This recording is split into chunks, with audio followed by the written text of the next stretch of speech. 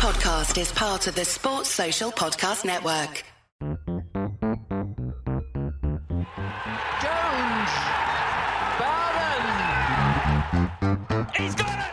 England have won the World Cup by the barest of margins. Stokes flashes it away through the covers for 4, and England have won the match.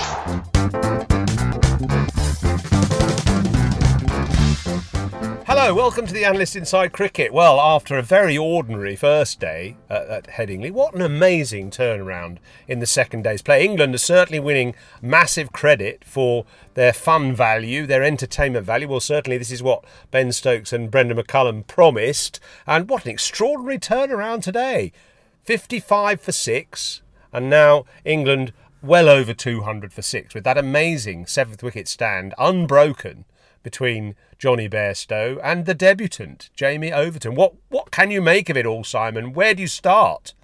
Well, it's a very good question. At one stage today, it just looked, right, okay, this is all unravelling, this new sort of buccaneering style. I mean, to be fair, New Zealand bowled well with a new ball, and Bolt was excellent, got it to swing. I mean, Root was out to an excellent delivery, for example. But, I mean, I think there was a moment when Ben Stokes was out, because he was coming down the pitch and hoiking and wafting, and he hit a couple of clean strokes as well. But when he holed out to mid-off, I think there was a sort of general sort of feeling around the ground, I think you can't play Test cricket like this.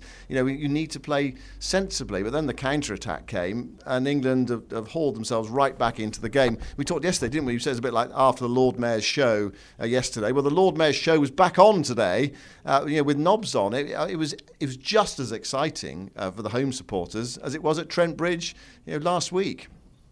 And I'm sure, actually, those supporters play their part in it, don't they? Because, on that final day at Trent Bridge, it was a full house, largely free, completely free. So a totally different sort of audience, like the People's Day, in a way, at Trent Bridge. And a similar sort of feeling today at Headingley. The Yorkshire faithful obviously love their cricket, they're passionate about their own, and they didn't see Joe Root succeed today, but obviously they saw their other favourite son, Johnny Bairstow, make another tremendous innings. And in some ways, this innings today, but by Bairstow, I don't know whether it trumped the Trent Bridge performance, because that was such a grandstand, barnstorming effort, taking an unlikely target by the scruff of the neck and pulling it off. But today, different conditions, slightly trickier bowlers to face, England in total disarray at 50 for 6, and he turned it round with a measure of good selectivity and judgment to start with, and then out came the blunderbuss towards the end. Yeah, I think that's the point. That the position that England were in the game, I think, was perilous. I mean, they were gone effectively. I mean, you don't win many Test matches from 55 for 6 when the opposition have scored 329. But a couple of hours later, 37 overs later, England right back in the game, and you might even say they're sort of marginal favourites to win it. They could put some pressure on New Zealand in the third innings, which can often be a tricky innings. They've got power to add as well. You get a different feel, don't you, sometimes when you come back the next day. All that adrenaline is gone, and that crowd excitement has gone, and the momentum has gone, and you have to restart in the morning. But if they do get going again, I mean, it makes you wonder where they can end up. And to get a really big score and perhaps put pressure on New Zealand in that third innings. I think probably it's unfair to compare in a way. They were just two brilliant days Test cricket, both very different, and as you say, on very different surfaces as well. This pitch, isn't the absolute belter that we saw at Trent Bridge. Although at times, when Bairstow and Overton were batting, it did look a really good pitch. It looks like they totally put it in context, but the ball did swing. And that was England's undoing at the top of the order. Perhaps we should talk about, before we talk a bit more about Bairstow and Overton as well. It was interesting, actually. I was down by on the boundary edge waiting to do the post-day interviews at the end, and Bairstow walked off and he was being cheered off. And there was poor old Jamie Overton behind him, who sort of didn't quite know whether to raise his bat or not. And all the applause really was for Bairstow. But I mean, this is Jamie Overton playing his first Test match, and he's 89 not out coming in at number 8. An incredible day. 89 not out of 106 balls with 12 fours and 2 sixes, and he actually just looked a little bit sheepish as he was walking off because it was the applause was for Bairstow. Anyway, Yoz, what we should do is talk before we get into England's early order batting, I suppose we should just give Alex Stewart a bit of credit, because this is what he said about Jamie Overton on yesterday's podcast. When we signed him, we're not just signing you as a bowler, we're signing you as a bowler, batsman, all-rounder. And again, he's one of those, and Yoz, it's probably the same with you. If you bat at number 10, you bat like a number 10. I never know. Did you get that high? I'm not sure if you did in the order. But we said to him, no, we want to get you in at, can we get you in at 8? But think as a batsman. We've got quite a lengthy batting lineup. So at times he's gone in at 9. But when he thinks as a batsman, he plays like a batsman because he's got a very, very good technique. That's red ball cricket. And in white ball cricket, yes, we've got off to a nice start in the 2020 group stages, but he has won us a number of games through his striking, but also his intelligent batting. And Alec got it right, didn't he? Just actually giving Overton the chance, the opportunity, the backing to bat up the order and see himself as a genuine all-rounder seems to have worked a treat. But anyway, let's go back to England's early travails against Trent Boult. Brilliant bowler, isn't he, Trent Boult? I mean, he's not quite as sort of vicious or menacing in a way than, say, Wasim Akram was left arm over with the new ball, because in a way Wasim Akram was actually almost better with the older ball. But Boult has just got that waspish late swing, and he's always prepared to pitch it up, a bit like Mitchell Starc as well. He loves pitching it up, and there are days when he's just got his rhythm beautifully in sync, and that ball just swings a little bit later than on other days. He's obviously got a wonderful rhythm. Sometimes people say that bowlers bowl too much and they're going to be tired, but actually I think bowlers almost get better the more they bowl, and Boult has sort of got gradually sort of moulded into his dangerous, certainly early overs in this series. Today, I mean, you could blame the two right-handers for the way they were dismissed, and we can look at that, but I thought the quality of the balls also was outstanding. Yeah, I mean, the one that got Lees was a superb delivery. Of course, he was dropped earlier in the over by Mitchell at slip, and it's quite a loose stroke. It wasn't a great four from Alex Lees today, but the ball that got him was a beauty. If you haven't seen it, go and have a look at it. BBC Sport website or whatever, or BBC highlights on iPlayer. It sort of angled in, just left him and nipped off the off bail. A fine delivery, and no criticism of a batter who gets out to a ball like that. Crawley and Pope, as you say, so in swingers. Crawley's playing a big shot, wasn't he? And Pope probably just that technical setup. Well, you analyse it. You deconstruct the two dismissals of Pope and Crawley. Crawley, of course, is it's the classic case of he's been done a couple of times by Boult going across him and had some good deliveries actually, which he's edged and caught behind. And so now he's conscious of that Boult angle. So he's trying to be able to counter that, looking for the ball that goes across him, and perhaps not so conscious of the ball that comes back into him, which was the one that did him today. And, well, I mean, the problem he has is he just commits himself too early to a drive or an attempted forcing shot, and I just think we've said this before. It's as much as it is about technique. It's about decision making. And if you see that ball early on, which clean bowled Alex Lees, you can see it swinging late. You've got to play the ball a bit later, and he's just got to get that in his head. Forget about the booming drives if a bowler is doing that. If he's not swinging it, maybe you can think about the booming drives. But if he's swinging it like that, you've got to play the ball a bit later. And he just left a big gap. And I thought actually the way he walked off, I thought he looked mentally pretty gone actually, because he didn't even look back. He played the shot, he heard the death rattle, he wandered off. I think he was almost expecting to get out today. I mean, obviously he'd never admit that, but I think deep inside his head, he can't fathom Boult. He's got him on a platter, Boult, at the moment. He can feast on him any way he likes. Crawley hasn't got any answers, and it was almost like this is inevitability. and I know I'm going to get out today, and he just walked off, almost accepting his fate.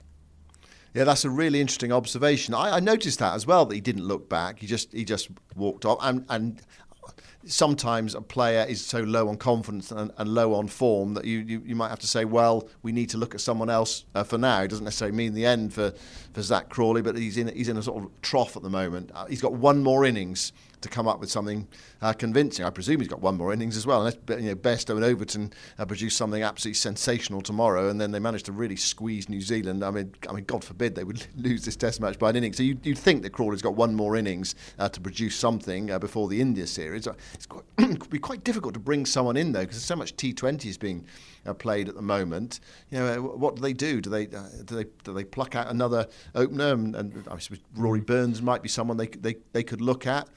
Although Alex Stewart says that the selectors haven't been down and talked to Rory Burns. No, that's true. Since the beginning of the season. I mean, for me, I think Crawley probably will stay in for the India Test match because they haven't got a left arm over bowler for a start, and at the moment it's that's the thing that's causing him the most trouble is Bolt's skill. And so obviously after this next innings, England's next innings, he'll be presumably only facing right arm over bowlers. They'll still be pretty good. They're Indian in the Indian Test team, but I wonder whether that might just be a little bit of a release for him. Ollie Pope got into a bit of a tangle himself. Again, you've got to give a lot of credit to the delivery. Late swing, even more nip off the pitch. I mean, Pope's just come from a very good 100 at Trent Bridge, so he should be seeing the ball pretty well. He should be feeling reasonably confident. He's just a bit vulnerable to that ball coming back in, but sometimes bowlers are allowed to bowl good balls and get people out like that. Yeah, Joe Root did get a good ball, a really good ball from Southey after his terrible time at Trent Bridge. It was a lovely piece of bowling, actually. 3 quite wide away swingers, just fifth stump, sixth stump, and then a straighter delivery that also left him as well. And Root nicked it behind. I think that was a good ball as well. Lee's got a good ball. Root got a good ball. I mean, Crawley's and Pokes, as you say, were good balls, but perhaps just not particularly well played. What was it Jeffrey always says? Test cricket is about learning to keep out the good balls, and perhaps Crawley and Pope probably could have kept out their balls. Not sure about Lee's and Root. And then Ben Stokes' innings. I mean, utterly frantic innings from Ben Stokes. His third ball for 6, smashing it back over the bowler's head. And there were a couple of huge wipes as well. I mean, Wagner, the first ball he bowled to him, he had a huge wind-up, and it was a horrible slog. I mean, there's no doubt about it. His head was right up in the air. It was a sort of slog that you would see in the last overs of a club match on a Saturday afternoon. There'll be plenty of those tomorrow. It was a head-up Yahoo. I think that perhaps one of the things about Stokes' innings today is the feeling, and we saw it, didn't we, eventually, with Bairstow and Overton. If you do give yourself some time, and Ben Stokes has done that recently, you can then really catch up and score quickly and totally dominate the bowling. And he actually did play 2 or 3 magnificent shots mixed in with the sort of the charging down the pitch and the hoiking and the larruping, and it was a very tame way to get out. There was I was speaking to one of the journalists here, and he said he was in the stand on the far side when Stokes was out. And the news stand at the far end, what was the rugby stand, and he said someone stood up in that stand and said in quite colourful language, "You can't play Test cricket like that," with a few expletives in there as well. But the point being, what was he saying when Stokes whacked his third ball for 6? I mean, it's an interesting one, isn't it? That it's about finding that balance. And what do we say today about England? It's totally salvaged by that Overton and Stokes, Overton and Bairstow partnership. So it wasn't totally about England frittering their wickets away with extravagant shots. There was some good bowling. Now that's the point, isn't it? But I suppose the Ben Stokes dismissal is the one that stands out in the you can't play Test cricket like that mould. Which is what actually Michael Vaughan said on commentary, isn't he, as well? And I mean, I think he got it right.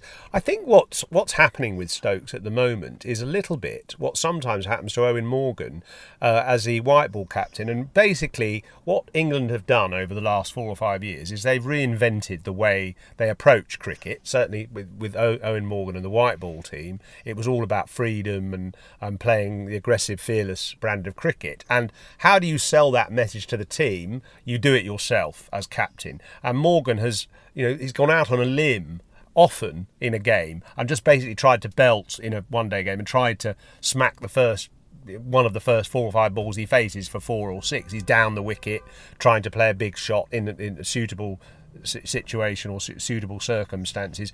He's quite a few times gone in and played a big hook shot sort of early on in his innings and perished, but in a way said, look, that's how we're going to play, and I'm going to be the trailblazer for that approach, and okay, if I fail, but I want us to keep going and keep pushing in that way. And I think Stokes has almost seen how Morgan conveyed that message to the one-day team, and he's felt he needs to do that to the test team. He needs to throw caution to the wind. He needs to show total liberation and freedom in the way that he plays to make sure the team grasp and retain that message. But he's just got the balance a bit wrong. He's just gone a bit too far.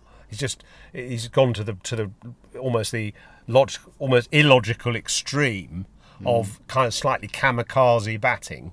And he's obviously a much better player than that, and I'm sure gradually over time the message will sink in that he doesn't need to play quite as extravagantly as that.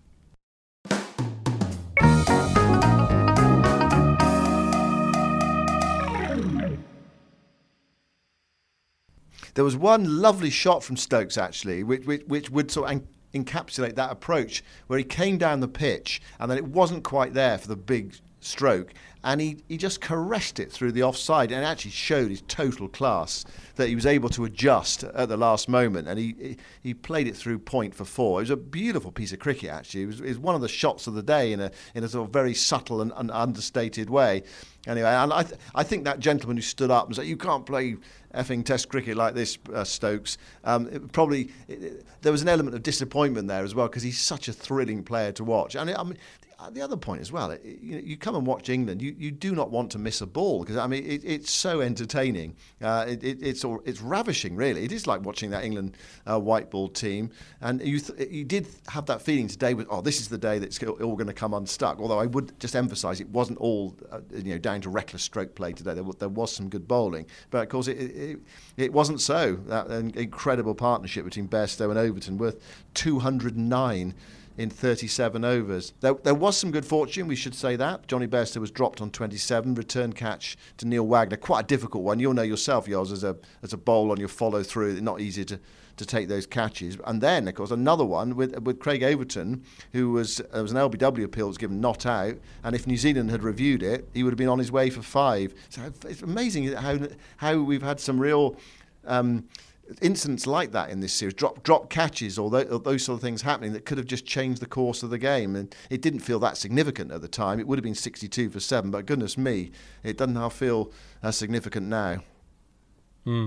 Well, wonderful partnership, fantastic start for Overton in Test cricket. I'm sure it was good actually getting his bowling out of the way first, and then being able to show what he can do with the bat, and some wonderful, uncomplicated blows, the type of stuff that both Somerset and Surrey fans will be familiar with. But now he's strung a few together, and actually I thought what I really liked about his innings was, there was some good uncomplicated blows early on, but then when, say, Daryl Mitchell came on and dangled the ball outside off stump, he had the sense and the context, the perspective to, understanding the situation. He left the ball and tried to play for Johnny Bairstow as well. So it wasn't just a sort of forage of huge hitting. He did actually play a very kind of clever, well thought out and increasingly mature looking innings, and it's put England in this fantastic position. I would say a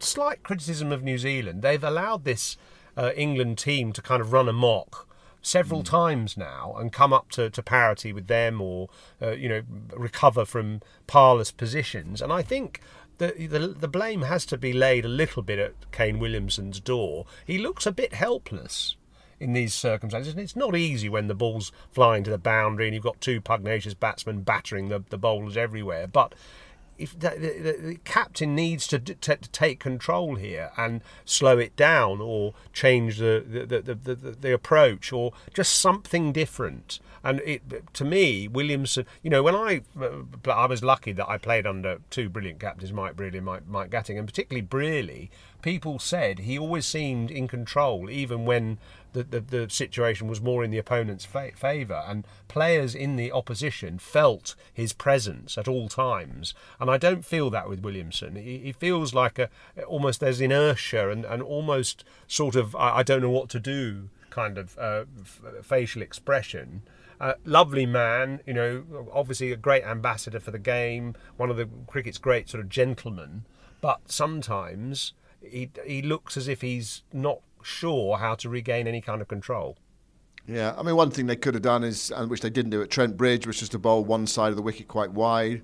But I suppose you're always trying to get players out, aren't you? I mean, England was 6 down. One more wicket into Potts Broad-Leach. Bowl wide of off stump with a packed offside field, something like that. That would have been one tactic they could have used. I mean, I think, and I thought this on the first morning as well, when I sort of looked at the pitch and it is dry, that the fact they left out Ajaz Patel and played the part-time spinner Michael Bracewell. England have got quite a lot of right-handers in their side, and I just wonder whether they should have gone with Patel, and that might have given them a bit more control, spinning the ball away from the right hand. It might not have worked, of course. He might have been pumped into the stand as well, but Bracewell 4 overs for 37 on a pitch that is offering something for the slow bowlers. Jack Leach got 5 wickets, didn't he? I know they're not necessarily authentic 5 wickets, but still he got them. Yeah, I mean, it's a strange 5 from Leach. I was going to go on and talk about that. Anyway, I think New Zealand picked the wrong team. They should have been perhaps a bit brave, and Patel should have played. He didn't, and their attack felt a bit thin. A lot of emphasis on Bolt, Southey and Wagner. Wagner hasn't bowled very much. 2 wickets his first over. He's gone at 5, nearly 6 runs and over. Even Bolt and Southey have gone at 4.5 runs per over. They turned to Mitchell. Mitchell nearly got Bairstow out 2 or 3 times, and that's all that dibbly-dobbly type of bowler, but it wasn't to be. So Jack Leach then, 5 for 100. That's what it says in the book. The breakdown of it was a wicket with his first ball, a bit of a lapse of concentration from Will Young, then the freak wicket, and then 3 caught in the deep, going for big shots. Fine, take the wickets however they come. It wasn't probably a classic fifer, but he might sense now, and Bairstow and Overton's given this opportunity back to him, he might sense the possibility of a more genuine fifer or something approaching it in the second innings on this pitch. Which would be nice for him, because you felt a little bit sorry for him when England had collapsed to 50 for 6, and the prospect of him bowling on a 4th day pitch, which was turning a bit with runs on the board, seemed far-fetched. But now he might have the chance to bowl sometime on the 3rd or 4th day, and the pitch is actually offering, and maybe some batsmen under pressure, with men round the bat, which is what spinners always desire. Yeah, it's a really sort of forlorn task. If a team gets a lead of 150 in the first innings or 200 or whatever, doesn't enforce the follow-on, then you just cannot create any pressure at all. Even if the ball's turning, you might get in the game a bit. You might pinch a couple of wickets with balls at turn. But yeah, if you've got that pressurised situation and those players feeling the squeeze a bit, it's such a completely different game. It's just that psychological aspect to it, and he's been given that by this Overton and Bairstow partnership. Who knows where it'll end up? I mean, I think what you want to be is in your seat at 11 o'clock tomorrow morning. You don't want to get to Headingley late. I mean, even if you missed 20, 25 minutes, you might have missed 30, 40 runs with the way this England team play. And who, on the other hand, they might be all out in the first half an hour. It's helter-skelter cricket. It's not the sort of Test cricket that we grew up watching when we were young. I mean, we've saw some thrilling cricket. That great West Indies side, we've got some fantastic Australian side. We've seen the likes of Ian Botham and all that. But this feels like something a bit different. I'm not sure how long it can last. I'm not sure whether you can do it against all sorts of opponents in all sorts of conditions. But it's not bad for starters.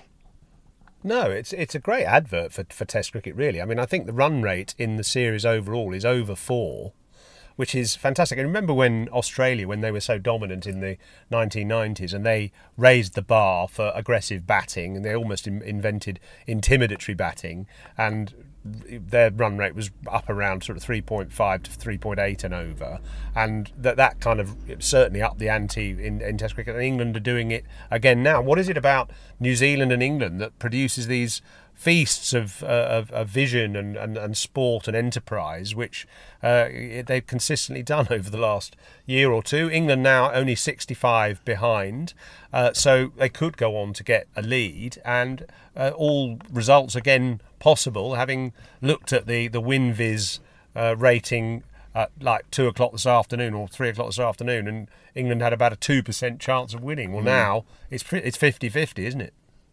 Yeah, and at one point, I mean, a bit later in the day, they were giving WinViz, they were giving 19% to the draw, which, I mean, I just can't see this game being a draw. Well, I suppose if the weather intervened, that's a possibility, although I think the forecast is not too bad. But just the way England play, you can't see them playing for a draw in this game. I mean, they might be forced to right at the end, say, on the final day. But this feels like a one-way or the other game.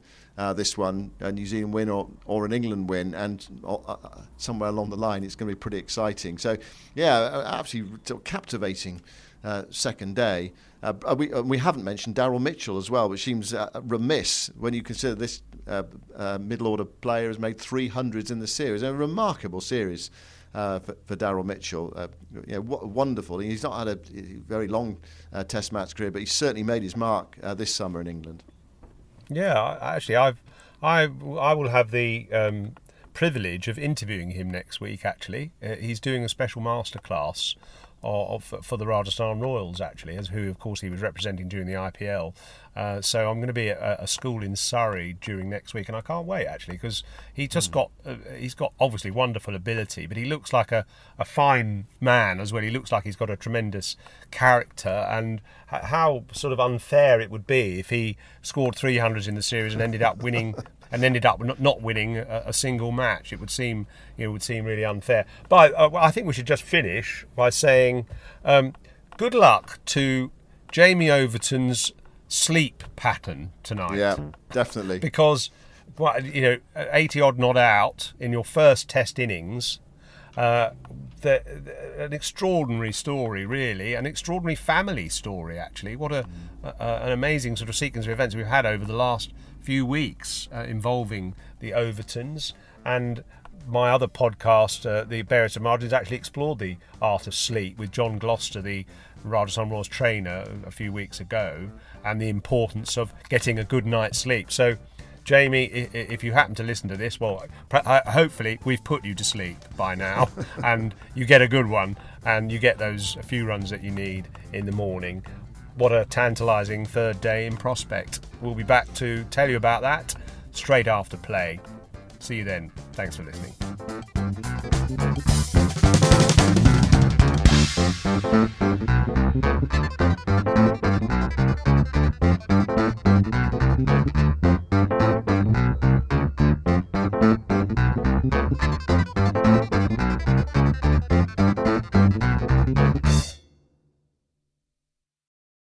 Sports Social Podcast Network.